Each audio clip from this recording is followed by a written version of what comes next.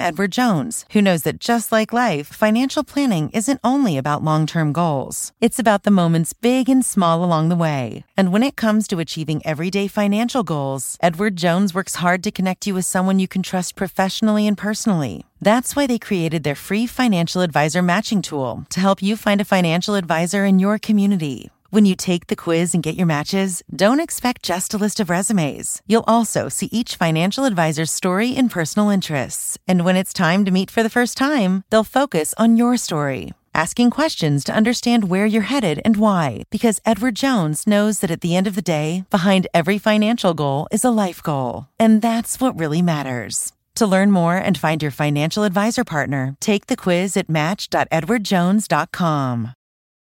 I'm Brian Sullivan, and you're listening to CNBC's Worldwide Exchange. Our show airs live weekdays at 5 a.m. Eastern. Listen in. It is 5 a.m. here at CNBC Global Headquarters, and here is your 5 at 5. We're going from the TINA to the Terra trade, why investors are now saying there are reasonable alternatives to U.S. stocks. Case in point, Japan surging to a 3-decade high and not looking to take control, but coming pretty close. Warren Buffett boosted stake in what's become one of Berkshire Hathaway's top holdings. And then over to Washington. The debt standoff continues as the Treasury reports its cash holdings have been cut in half since last week, with a deal still elusive. Plus, the end of Siri as we know it, what Apple's doing to take on the likes of ChatGPT and other AI chatbots. And then later in the show, gearing up for Deere as the agricultural bellwether gets set to report results. It is Friday, May the 19th, 2023. You're watching Worldwide Exchange right here on CNBC. Good morning. Welcome to Worldwide Exchange. Happy Friday. I'm Frank Holland. Let's kick off your Friday morning with stocks going for 3 straight days of gains after the NASDAQ and the S&P 500 closed at their highest level since August of 2022. Taking a look at the futures right now in the green across the board. The NASDAQ doing the best percentage-wise, up 0.2%. The S&P and the Dow both up fractionally at this hour. So ahead of the opening bell, the Dow and the S&P, they are holding on to gains for the week, and they're on track for their first winning weeks in 3. The NASDAQ, as you can see, it just continues to outperform. It's this line up here that you see up 3.2% for the week, and it's on pace for its 4th winning week in a row. So if you think that's impressive, it is nothing compared to a pair of overseas markets. We're looking in Europe. The DAX is hitting a fresh 52-week high. The DAX even higher right now in the early trade over in Europe, but it's really all about the Nikkei, closing at its highest level in 33 years. We're going to have much more in these two markets coming up later in the hour. We see the Nikkei up this morning as well, about 0.75%. Now for a quick check on U.S. bonds. As always, we begin with the benchmark 10-year yield right there at 3.62, rising this week as we're inching closer, hopefully, to a debt limit deal. We're seeing the 2-year yield also higher right now, 4.22. Something we continue to watch here on Worldwide Exchange. And also energy, especially the oil market. We always start with the U.S. benchmark of WTI crude at basically 72.25, up almost 0.5% this morning. Brent crude basically at 76.25, up almost 0.5% this morning. Natural gas down 0.5%. Now for a check on this morning's top corporate stories, our Silvana Henao is here with those. Silvana, good morning. Hey, Frank, good Friday morning to you. Let's start with Warren Buffett, because he may have told CNBC's own Becky Quick he does not want to take control of Occidental Petroleum, but that's not slowing down Berkshire Hathaway's recent buying spree of what's now become its 7th largest holding. New filings out late yesterday show Berkshire snapping up some 3.5 million shares of Occidental at $58 a share over the past 3 trading days, and it's boosting its stake in the company to just north of 217 million shares, or 24.4% of the company. And this week's purchases follow a similar string of buys last week, which totaled $130 million. A group of TikTok creators is suing Montana's state attorney general over its new law banning downloads of the popular social media platform. Now, in the lawsuit, the plaintiffs, who collectively have more than 500,000 followers, allege that the act, quote, attempts to exercise powers over national security that Montana does not have, adding it likely violates the First and 14th Amendments as well. And as negotiations continue over the U.S. debt ceiling, the U.S. Treasury now says that the amount of money it has on hand to pay its bills is now at its lowest level since 2021 at $68.3 billion. Treasury says a week ago, the balance was almost $155 billion, Frank. Yeah, something we're watching. We'll be talking much more about that later on the show. Savannah, we'll see you later in the show as well. See you later. Thank you very much. All right, sticking with the Treasury and the ongoing debt limit standoff, the White House releasing a new statement this morning saying the Democratic negotiators are, quote, making steady progress in their talks with Republican counterparts and avoiding a U.S. debt default. This as President Biden attends the G7 summit with other world leaders in Hiroshima, Japan. Complete coverage from around this world this morning with NBC's Bree Jackson in Washington and our own Martin Soong with the president in Hiroshima. Bree, let's begin with you. Good morning. Good morning, Frank. Well, negotiators only have 2 weeks to reach a deal before the nation defaults. Now, as you mentioned, both sides say they are making progress, but there are also concerns about possible concessions. President Biden in Japan meeting with leaders of the world's largest economies as negotiators back home try to avoid an economic catastrophe. Look, we're not there. We haven't agreed to anything yet, but I see the path that we could come to an agreement. While overseas, the president is receiving updates on debt limit talks. On Thursday, Vice President Harris stressed what's at stake, echoing the administration's warning that a first-ever government default could spark a recession, cause the U.S. to lose millions of jobs, and damage the country's international reputation. This does not have to be a crisis. Our position is clear and simple. Congress must act to prevent default. One major sticking point, the GOP's plan to impose stronger work requirements for social safety net programs, like food stamps and housing assistance. And so the ball is firmly in the court of the President of the United States and Senate Democrats to respond to what we've already done. The president has to have the option to say, these things go too far. They are not acceptable. I'm not going to harm American families. A growing number of Senate Democrats are signing on to this letter, calling on Mr. Biden to invoke the 14th Amendment. That would allow him to raise the debt ceiling without congressional authorization. And Treasury Secretary Janet Yellen has warned that invoking the 14th Amendment could lead to a constitutional crisis. Frank? All right. Thank you, Bree Jackson. Our Bree Jackson live in D.C. Let's send it out now to Martin Soong, who is with President Biden at the G7 summit in Japan. Martin, what's going on the ground there? Frank, good morning. Yes, President arrived yesterday around 4 p.m. Local time. Air Force One actually touched down earlier at a Marine Air Station Iwakuni, just south of where we are here in Hiroshima.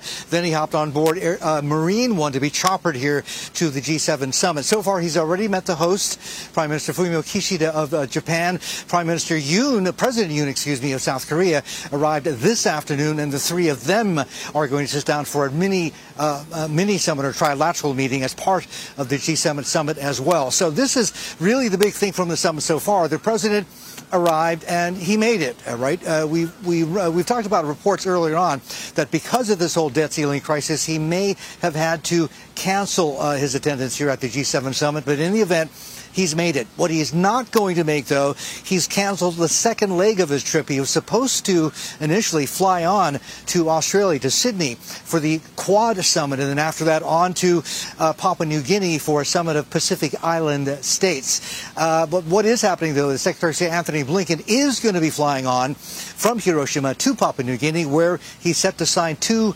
defense cooperation deals with Papua New Guinea, defense cooperation as well as maritime security involving possibly deployment of U.S. Coast Guard ships into that area. Back to you. So, Martin, we know the president is cutting his trip short, but what's left on his agenda before he returns back to Washington?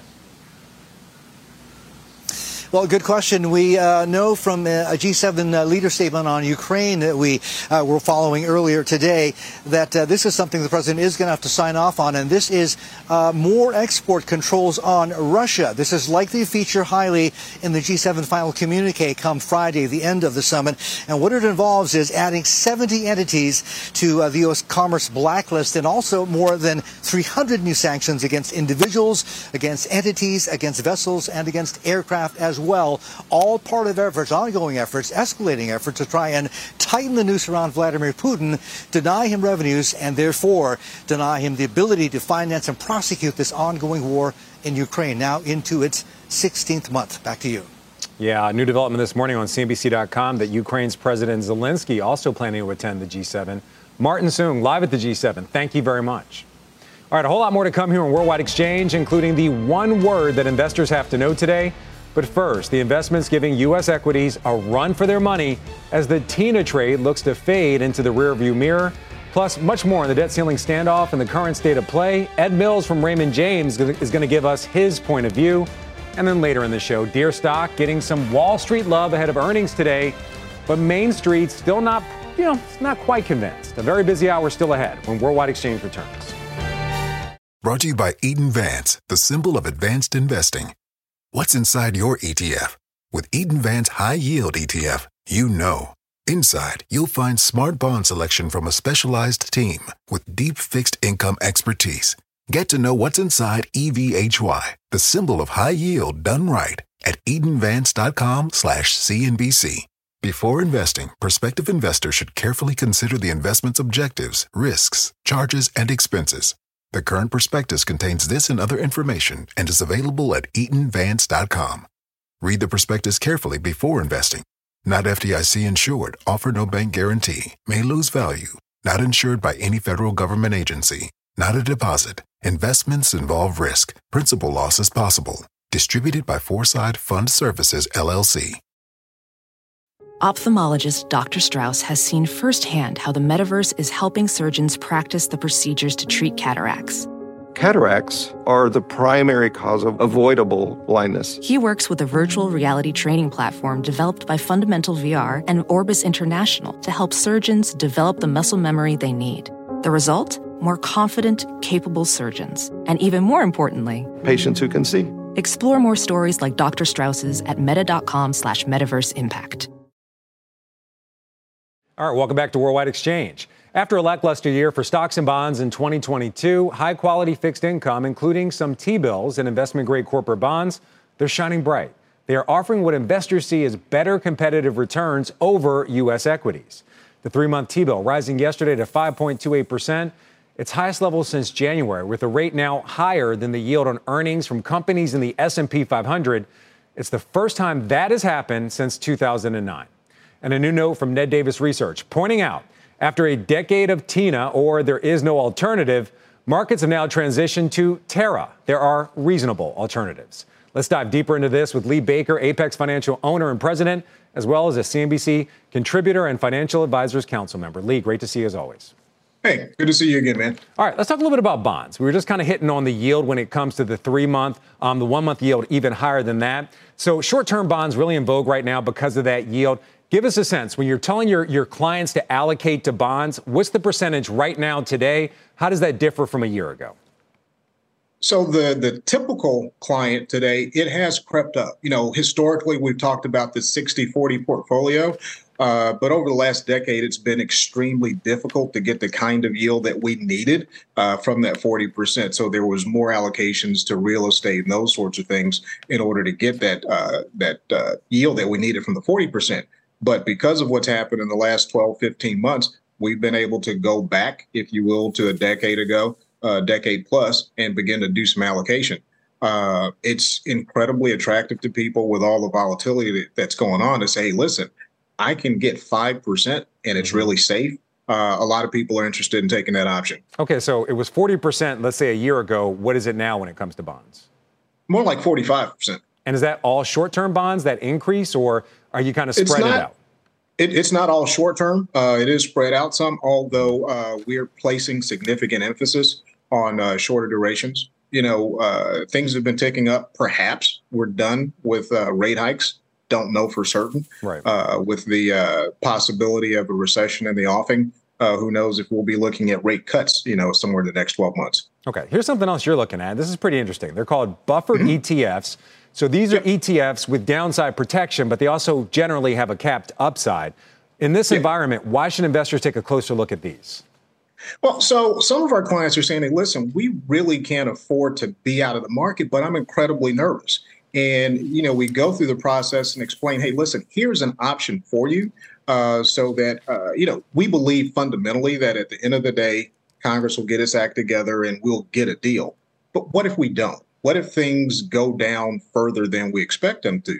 Well, here you've cut off a lot of your downside as far as equity markets are concerned, but you still give yourself the opportunity for a significant amount of the upside. So it's one of those things that's very appealing to people that are nervous and closer to retirement or in retirement.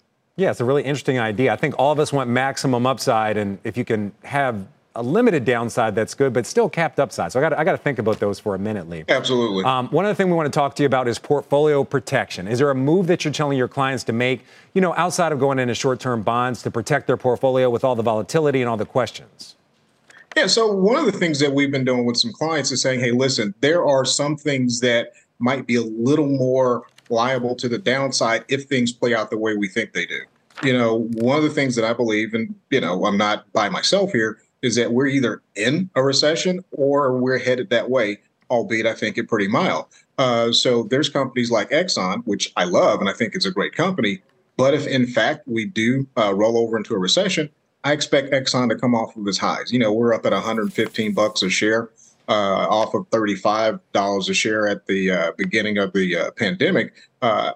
Let's trim some of that. Let's take some of our winnings off the table and other stocks that might be a little more susceptible in the event that a recession does materialize. All right, so time for a little profit taking. You're saying that cash is not trash. Very interesting. Nope, all right, Lee not Baker, at all. Thank you very much. And for the audience, right. Don't miss your chance to join Lee and other top advisors, investors, market experts, technologists, and economists at the virtual Financial Summit on June 15th, where they will discuss the market risk ahead, potential buying opportunities, and tools advisors can use to generate consistent returns while minimizing downside. Scan the QR code to register or visit cnbcevents.com/financial advisor. All right, ahead here on Worldwide Exchange, one job where pay is not only keeping up with inflation, it's actually beating it. Toyota goes back to the drawing board for its best-selling pickup truck, and take a look at this. Our own David Faber heads to the mound at Citi Field. Your top trending stories when we come back. Stay with us. As a professional welder, Shayna Ford uses Forge FX to practice over and over, which helps her improve her skills. The more muscle memory that you have, the smoother your weld is. Learn more at meta.com/metaverse impact. All right, welcome back to Jump the gun. Welcome back to WEX. Time now for your big money movers. 3 stock stories of the morning. First up, Applied Materials. Shares down 1%. The chip equipment maker's second quarter results beating estimates. Shares are lower, as you can see, as the company expects third quarter sales to decline. Although, still come in above analyst estimates as it deals with a glut of inventory and a slump in memory chips. Farfetch is rallying today. Shares up more than 20%. The luxury fashion company posting a narrow first quarter loss as sales top forecast. It's also keeping its guidance for gross merchandise volume this year at about $4.9 billion. That is above analyst estimates. Finally, Flowers Foods, the maker of Wonder Bread, Sunbeam, Tasty Cake, and other bread and baked brands, harder to say than you think. It expects sales to fall below Wall Street forecasts this year. The company citing a slow start to 2023 and softer category demand following a quarter in which more consumers have been dining out. Flowers says it plans to launch more product outside of bread to boost demand. You can see shares are down more than 4.5%. We're also watching shares of Deere this morning as the company prepares to report fiscal Q2 earnings in the next hour. Investors keeping a very close eye on what the report has to say about crop prices, the impact of higher interest rates on farmers' purchases, labor costs, and the overall state of the economy. But the bigger tell may be coming from the stock's performance. You can see it over here. It's down double digits despite an average analyst price target of $475 a share and 0 sell ratings. Despite some bullish analyst sentiment, investors, they are not singing the praises of the overall industrial sector. It's underperforming the broader market as more investors turn to growth stocks instead of value stocks. Just take a look at the technology sector, outperforming industrials by a wide margin so far this year. You can see the upswing when it comes to tech right there. Joining me now to discuss, Michael Shlisky, D.A. Davidson Senior Research Analyst. Michael, great to see you. Thanks for having me. Good morning. So, Michael, you are actually one of the most bullish of all the analysts. Your price target for Deere at $520 right now. You haven't had a buy. So I know one thing that you're watching is farmer income, specifically when it comes to corn. So we're going to show the viewers your estimate when it comes to farmer income, about $500 an acre right now, just above that. But it's actually a pretty sharp decline year over year, down more than 38% year over year. What is that going to tell us? What does that tell us about Deere's report? Yes, hey, Frank, yes, that's correct. It is down about 38% over the prior year. However, at $508 per acre, it's still the fourth best year of all time for farmers. So in our opinion, while that sounds like it's down by quite a bit, finding cash coming around, I think coming in at the end of the year for farmers to go ahead and buy some more equipment next year. All right, so that's why you're so bullish on the stock right now. So a good sign for our farmers. I want to talk to you. We're talking about that differentiation between tech and industrials. Tech obviously performing, but how does tech impact Deere and other parts of the industrial sector, specifically AI?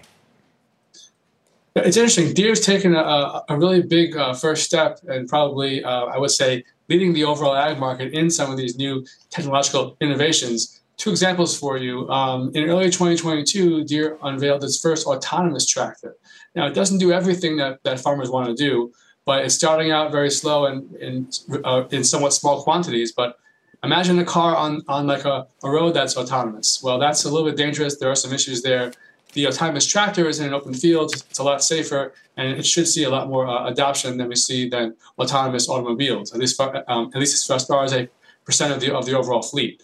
The other area that I find interesting for Deere is they are starting to introduce some autonomy and AI into certain other farm functions, like spraying for weeds. So in the past, you just have a giant airplane or a giant sprayer just spray everywhere on a field to kill any weeds out there. Now they've got new technology on their tractors that can go through the field, scan every single leaf, and say that leaf's a corn leaf, that leaf is a weed leaf, and just spray enough just to kill that one little weed leaf. That can save farmers up to, I'm told, 2/3 on their pesticide and herbicide costs. That's a pretty big deal. Yeah, and those savings generally get poured back into farm equipment, which also helps out Deere, and also puts Deere in software as a service, a higher margin business than industrials. So give us a sense of what's going on with industrials overall. It's underperforming so far this year. What's your outlook for the rest of the year? Yeah, at this point, people like Deere and some of the other ag equipment names all have good backlogs. Farmers have had a good 2021, they had a good 2022, and could not get all of the machines they're hoping to buy. They had supply chain problems and high demand, and Deere just has been unable to deliver on its high demand. So it sounds like they've got good backlogs for the rest of this year and into even 2024 at this point. So we think there's going to be, yes, there could be some downside here, but nothing tremendous. All right, Michael Shlisky from D.A. Davidson, thank you very much. Anybody watching right now, as opposed to listening, you can see we're showing you pictures right now of President Biden in Japan right now, about to take a photo in just a moment here at the G7 summit, and also on CNBC.com right now. We're just seeing some breaking news that Ukrainian President Zelensky also plans to attend this summit. President Biden actually cutting his overall trip short to come back here and deal with the debt limit negotiations. We will continue to show you pictures from the G7 summit and President Biden throughout the show. All right, as we head to break, watching Hong Kong listed shares of Alibaba sinking in overnight trading after the e-commerce giant missed sales estimates for its most recent quarter and laid out a cautious tone for the year ahead. And if you haven't already, follow our podcast. If you miss Worldwide Exchange, check us out on Apple, Spotify, or other podcast apps. Worldwide Exchange, a.k.a. WEX, will be back in just a moment. It is right around 5:30 a.m. here in the New York City area, and we are just getting started here on Worldwide Exchange. Here is what's still on deck. The White House revealing fresh progress around the debt ceiling talks, adding to hopes that a deal could be taking shape. Ed Mills from Raymond James is standing by with what that could mean for the markets and for your money. The Dow and the S&P are set to snap multi-week losing streaks as the tech sector continues to move higher. And Apple reportedly looking to stop its workers from using unsanctioned AI tech as it looks to develop its own ChatGPT rival. It is Friday, May the 19th. You're watching Worldwide Exchange right here on CNBC. Welcome back and happy Friday. I am Frank Collins. Pick up a half an hour with the check on U.S. stock futures. As we mentioned earlier, they are in the green across the board. We're seeing the Dow Jones moving just a bit higher, the NASDAQ fractionally higher, the S&P fractionally higher. So a strong start to the early part of the trading day. Ahead of the open, the Dow and the S&P, they're on positive. They're on track for positive territory this week, poised to snap through week losing streaks. You can see the move right here. The NASDAQ doing the best out of all of them, up 3.2% on the week, seeing a bit of a upswing here at the end of the week. All of them poised for a gain this week, as we said. We're also looking at the bond market. Looking at the yields on the bond market, we always start with the benchmark 10-year, 3.62, moving higher this week. Another thing to note, the yield on the 2-year note, 4.22, also moving higher this week. And we turn to energy, specifically oil. WTI, the U.S. benchmark, looking at that this morning at basically 72.50, ticking a bit higher since we started the show, up over 0.75%. Brent crude, the international benchmark, at 76.50, also ticking up higher at the same level. Natural gas, though, falling this morning, down 1.25%. All right, we've been talking about it all morning long, the end of the TINA trade and the start of what some are calling the Terra trade. This is the idea there are reasonable alternatives to U.S. stocks. And there is no better example than what's happening in two key overseas markets. Jumana Bersetchi, she's in our London newsroom with a look at both. Jumana, good morning.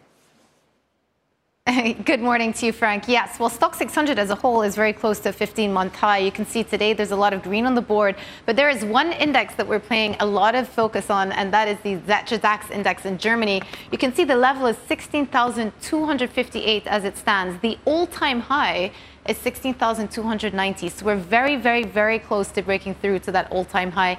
0.6 of a percentage point firmer on the day. Let's just take a quick look at the heat map of the DAX and how things are playing out. Broadly speaking, we have seen a bit of a charge back for some of those key German industrials, which is a bit surprising given some of the macro concerns that we've been talking about over the last year or so. But industrials really have led back the charge, and that is something to watch out for. Now, another index we're watching very closely as well is the Nikkei. And here, we're not just talking about a 15-month high for the Stock 600, but we're actually sitting at a 33-year high now for the Japanese index. Today, we're up 0.8 of a percentage point. So it's taken a long time to get back to those early 90s levels, but we're finally there again. Let me just take you to some of the top performers in today's session. And no surprise to anyone, really, but the reason the Nikkei has been doing so well is on back of electronics and some of the moves that we've seen in electronics as mega cap big tech stocks do well in the U.S. We're also seeing a similar move play out in Japan as well. One of the reasons why that Nikkei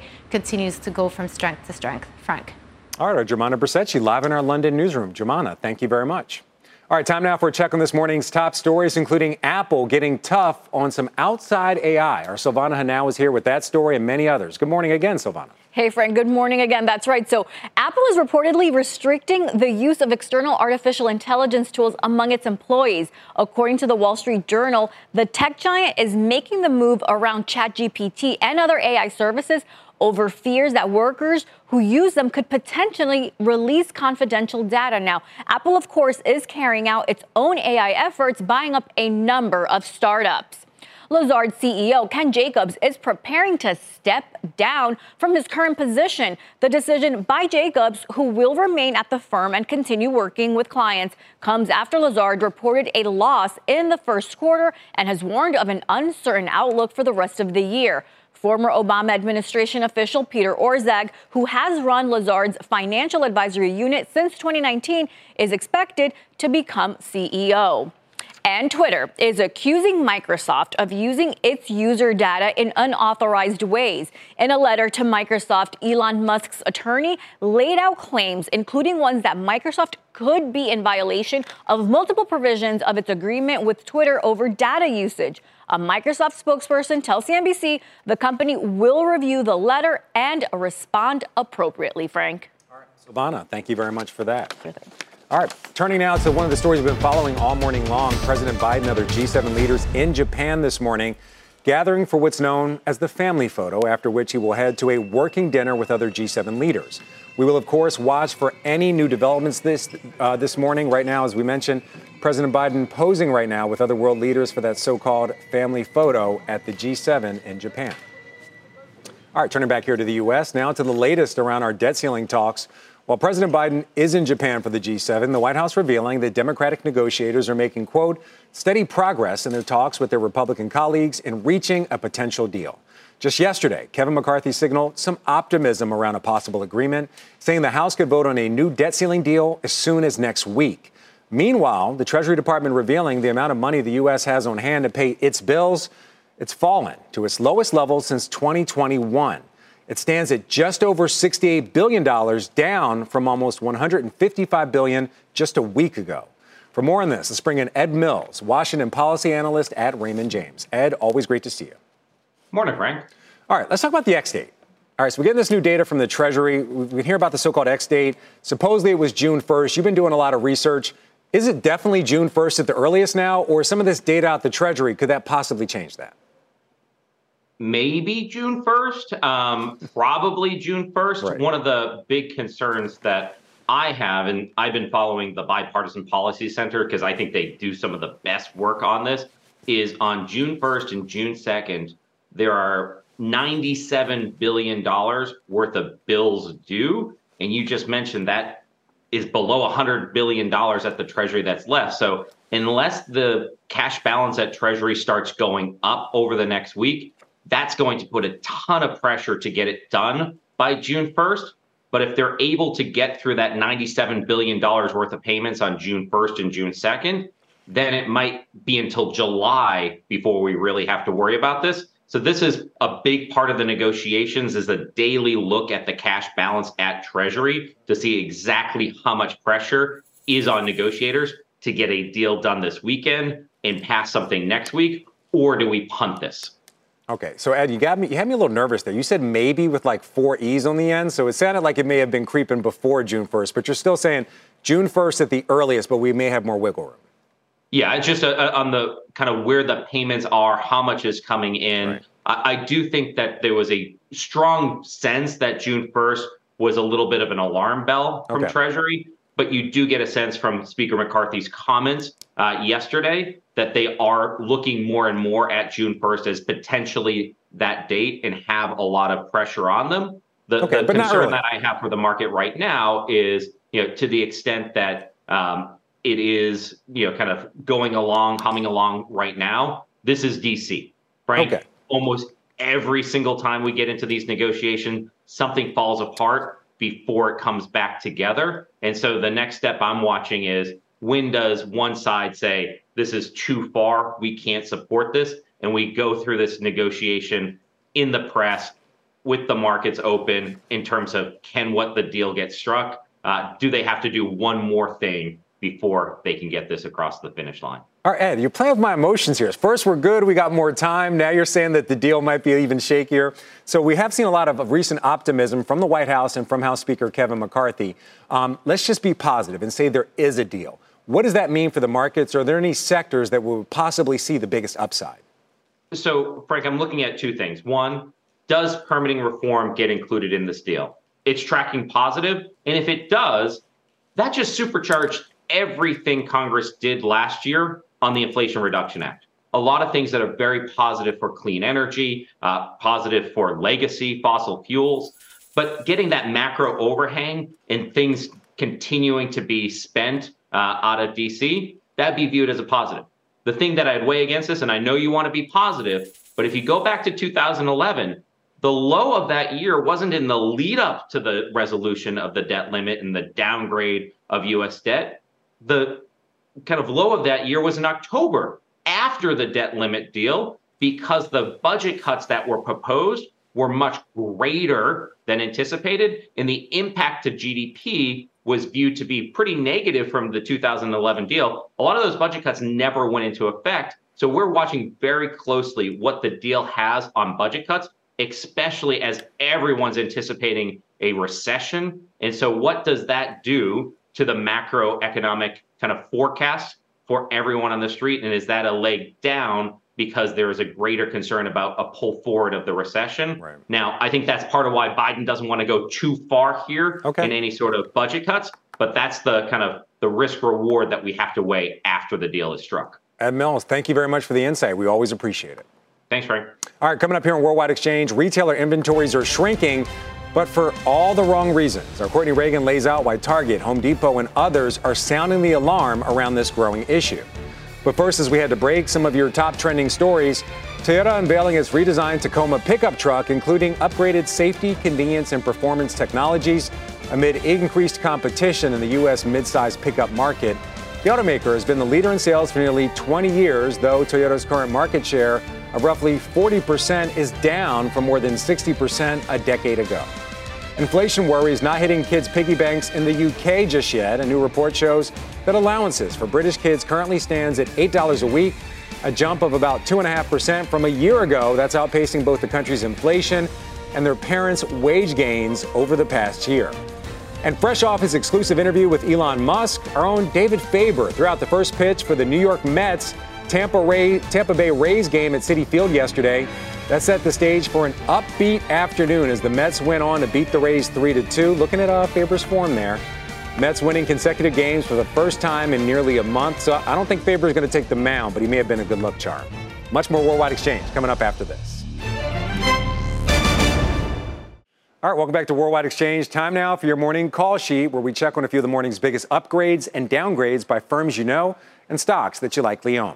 We begin with Morgan Stanley upgrading Shake Shack's rating and price target, moving from underweight to equal weight and from $52 per share to $63 per share. It cites Shake Shack's agreement this week with activist investor Engage Capital and potential catalyst in the coming years for the more optimistic outlook. RBC Capital initiating coverage of Planet Fitness, giving it an outperform rating and a price target of $86. RBC says it sees the company's highly franchised model delivering strong ongoing earnings in a normalized post-pandemic environment. And JP Morgan upgrading Bloom Energy's rating from neutral to overweight. It says the stock's recent pullback is overdone, calling it a stock that will be a long-term beneficiary of the energy transition. And shares of Bloom Energy this morning up more than 6%. All right, shifting gears to retail and a growing issue for retailers with more sounding the alarm on shrink, specifically organized crime taking a bite out of the bottom line, with Target becoming the latest major name to reveal the true financial impact of the problem this week.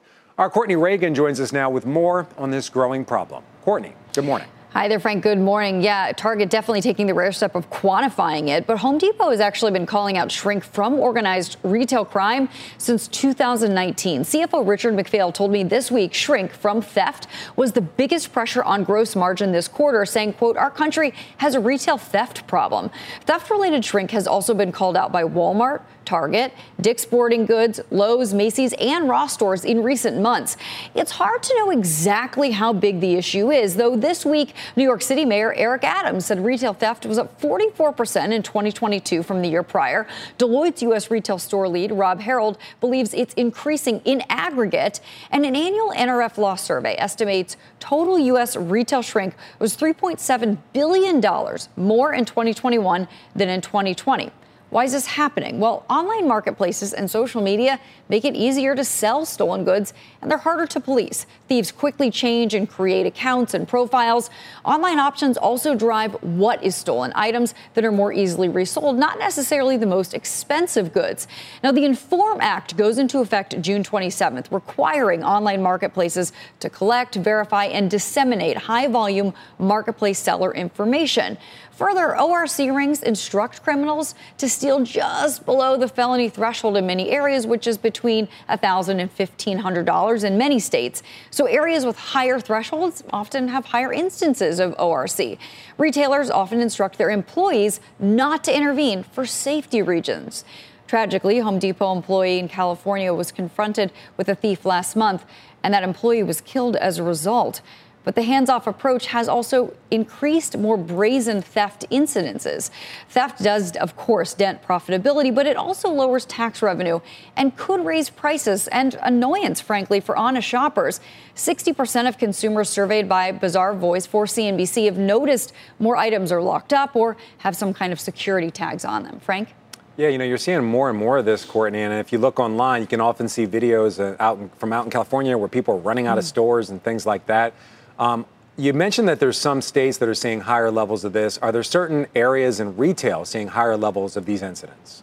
So I think it's categories like personal care items and things that are more easily resold. So it's not exactly like the luxury items. I think the survey said only about 11% of these stolen goods are actually luxury items.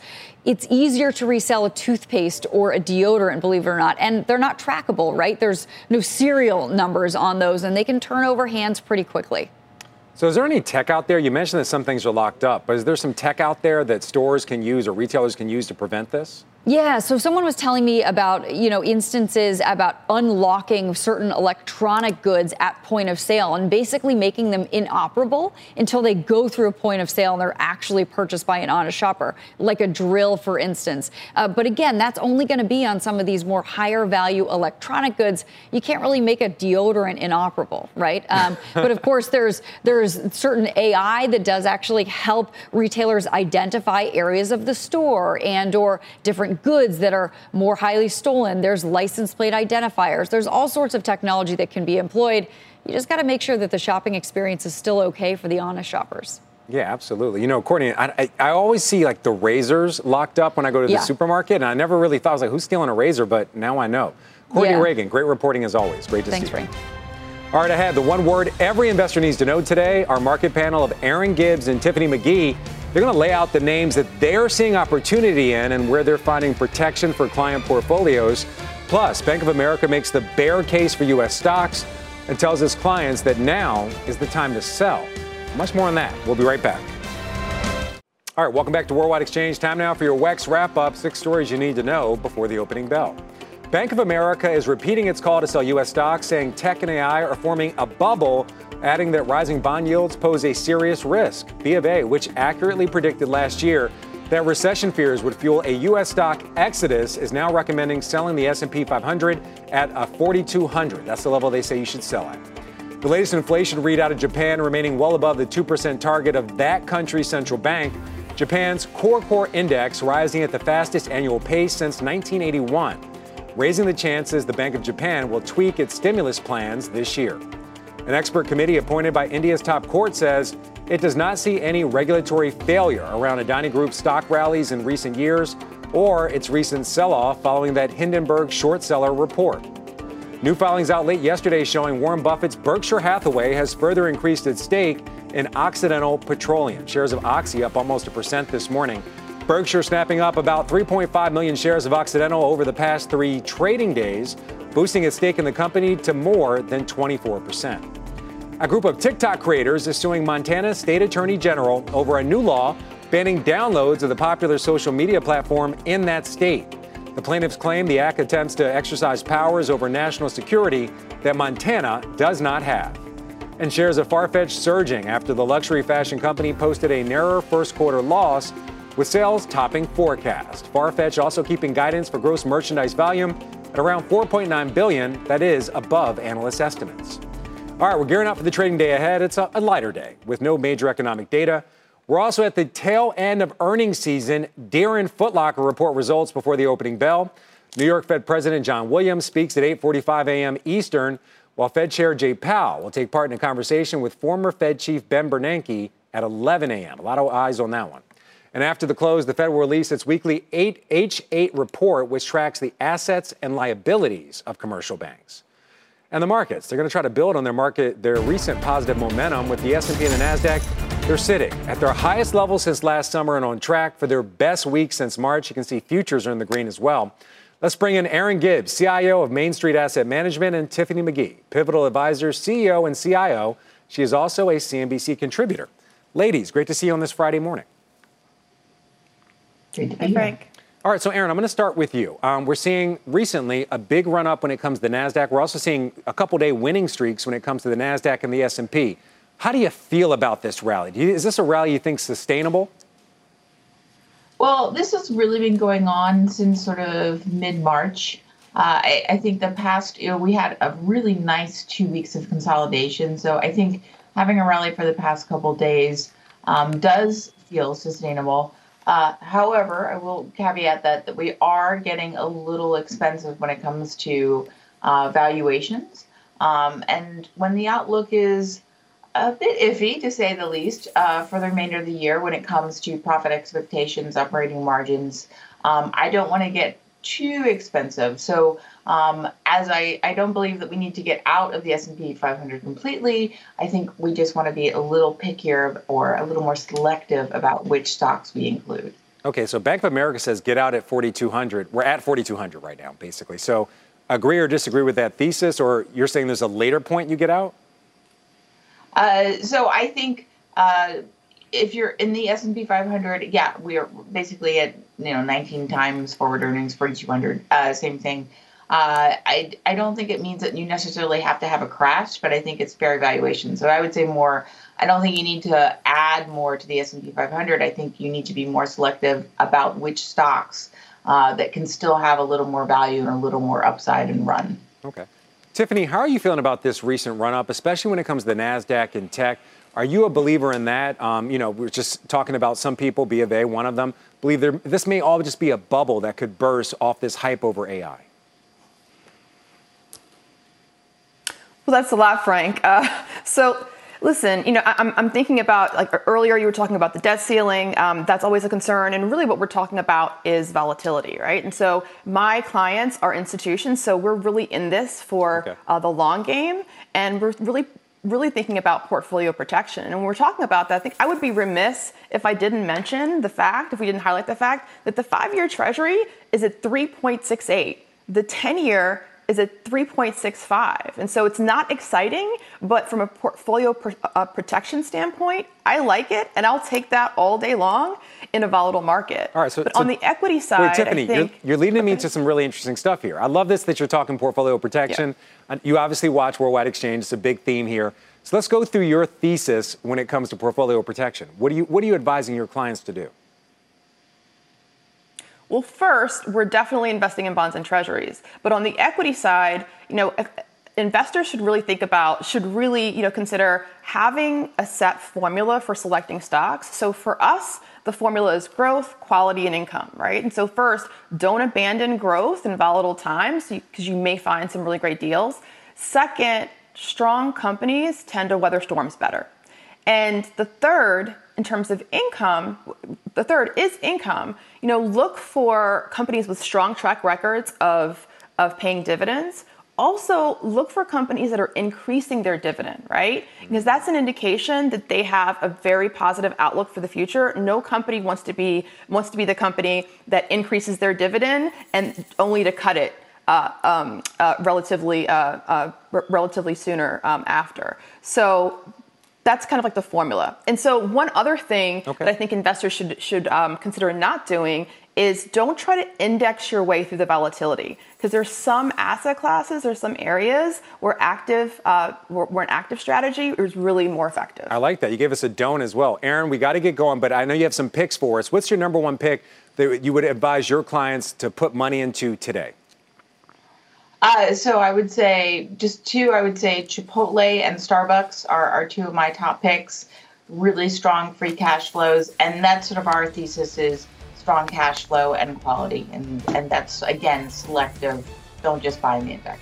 All right, ladies, thank you very much. Enjoy the weekend. That's going to do it for us here on Worldwide Exchange. We got Squawk Box coming up next. Thank you for watching. You've been listening to CNBC's Worldwide Exchange. You can always catch us live weekdays at 5 a.m. Eastern, only on CNBC. Pulling up to Mickey D's just for drinks? Oh yeah, that's me. Nothing extra, just perfection and a straw. Coming in hot for the coldest cups on the block. Because there are drinks. Then there are drinks from McDonald's.